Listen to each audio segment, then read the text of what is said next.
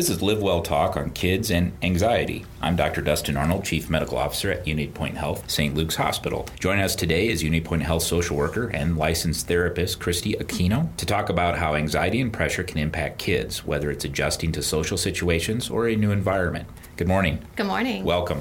Thank you. I think to start off, tell us the difference between being anxious and having anxiety. Well, I think we all get anxious. We all have times where we feel anxious about something. If it's a situation or a change in something, we all have anxious tendencies. But anxiety is more of a debilitating factor for people. It limits their function in their day-to-day life. So they may not be able to get up and go to work or be able to go to school. It may change how they process things throughout the day. So we all have anxious tendencies, but anxiety is more of a debilitating aspect for people. What are some common causes of anxiety, particularly for children? A lot of times if children if parents are going through a divorce, change in the household, whether it's a new baby in the house, sometimes just them being overly involved will create a lot of anxiety because they have a lot of pressure to do things and they can't live up to those pressures sometimes. Moving, all sorts of different things. Changing schools, starting school, maybe it's a daycare, or going from maybe middle school to high school or elementary to middle school. Some of those changes really create some anxiety for kids. I can imagine. I had friends that were, quote, Army brats, in quote, that may have attended 4 or 5 different schools by the time they graduated from high school, and they had related to me how that's you either are really good at making new friends or you become very poor at it and withdrawn, and right. It's a choice, a dilemma that they face. Well, I'm going to ask you. I'm going to kind of drift into the irony of the question of social media, since people are probably listening to this podcast on social media. But how has social media influenced children and anxiety?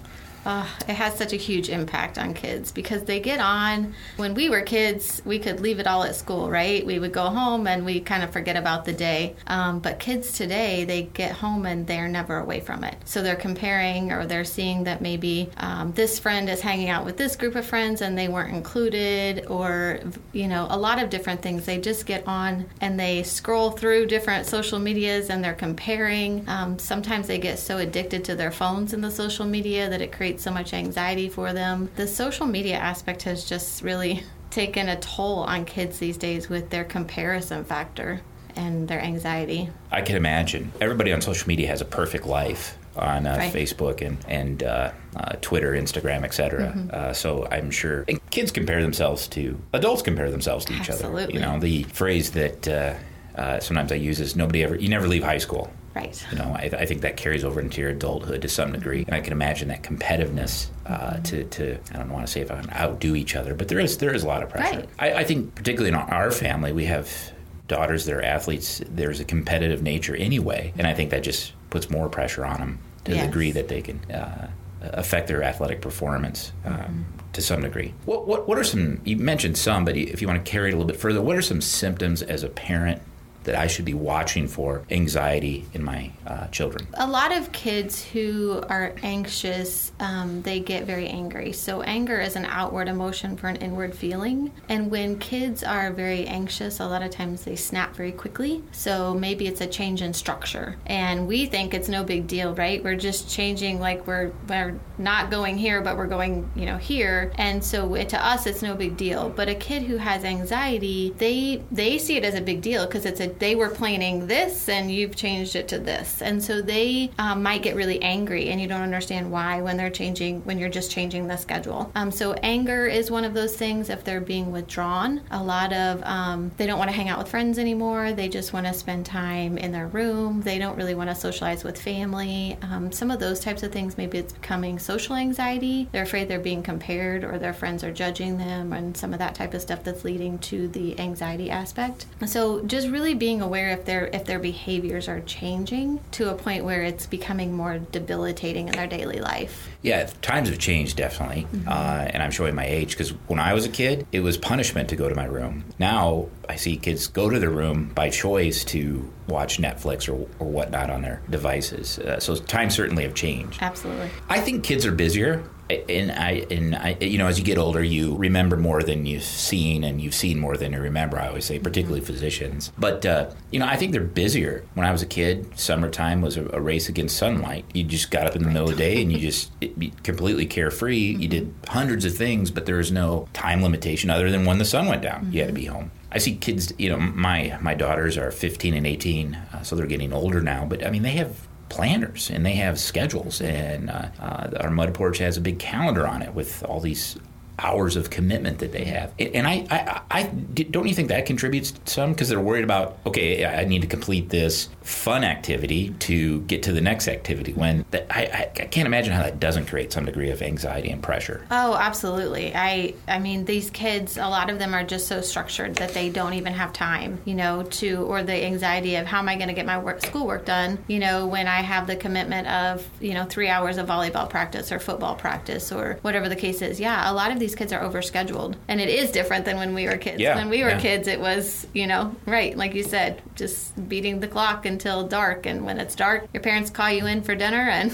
you don't want to go inside. Right. And I think there's pressure too as parents. I know it was with, you know, our daughters don't need cell phones. Why would they need a cell phone? But then they have all these practices and engagements that prior to obtaining a driver's license, you have to be the Uber driver, as my wife would say. And so you need to communicate with them. I'm going to be 5 minutes late. I'm going to be 15 minutes late, but I'm on my way. Don't panic. And so it's a vicious cycle. It kind of feeds itself. You put more emphasis on those devices, which causes more anxiety, and then subsequently more emphasis, and et cetera. Right. What are some tools that you can provide to help with anxiety? And I want to stay away from medications. Yep. I mean, these Absolutely. are kids. Kids should not be on medications if we can help it. You know, there's exceptions to that general statement, but for the most part, we don't want to commit to medication in a teenager, because that could be decades of therapy, and who knows what that would lead to. Right. We don't know.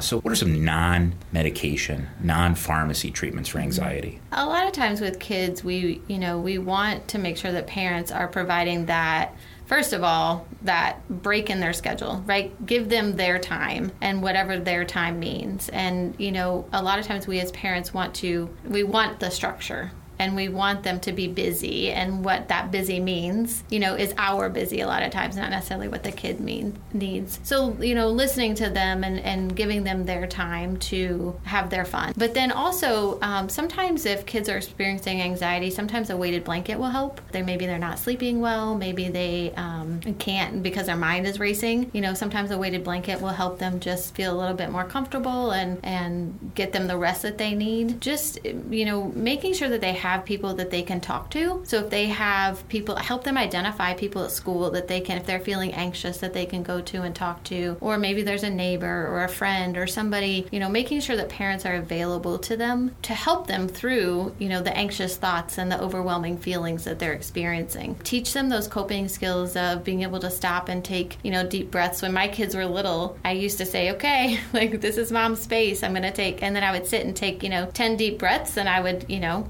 if I was feeling overwhelmed, I could, you know, then go back into the situation. So just teaching some of those coping skills that they can use anywhere, anytime. Some kids, if they have a fidget, you know, cube or something of that nature that they can play with, sometimes that's helpful for them in different environments.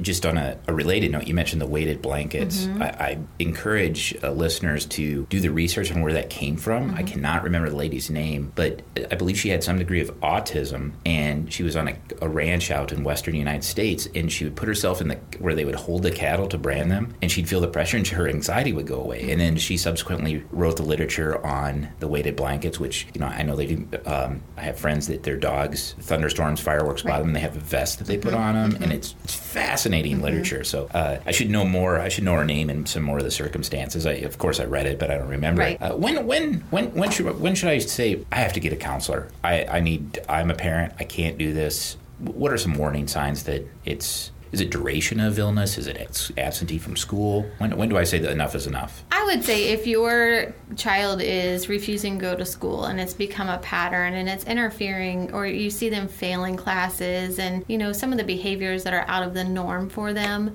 it doesn't hurt. Reach out to a professional, get them in to see somebody that can maybe process through what's going on, help determine some coping skills with them, set some coping skills with them, and, identify what's really going on. That also can just be another person in their toolbox that they can, go to and talk to that's a neutral somebody versus mom or dad or, somebody that they know about what's going on in their lives. Perfect. I think we need to have you back to talk about attention deficit disorder and hyperactivity. I think that I'm an adult doctor. I'm not a pediatrician, but I do think that term is overused at times. And so we're definitely going to have you back to talk about that. But this has been some great information, Christy. Thank you for coming. Again, that was Christy Aquino, a social worker and therapist with Unity Point Health. If you have a topic you'd like to suggest for our Live Well Talk on podcast, shoot us an email at stlukecr@unitypoint.org. And we encourage you to tell your family, friends, neighbors about our podcast. Until next time, be well.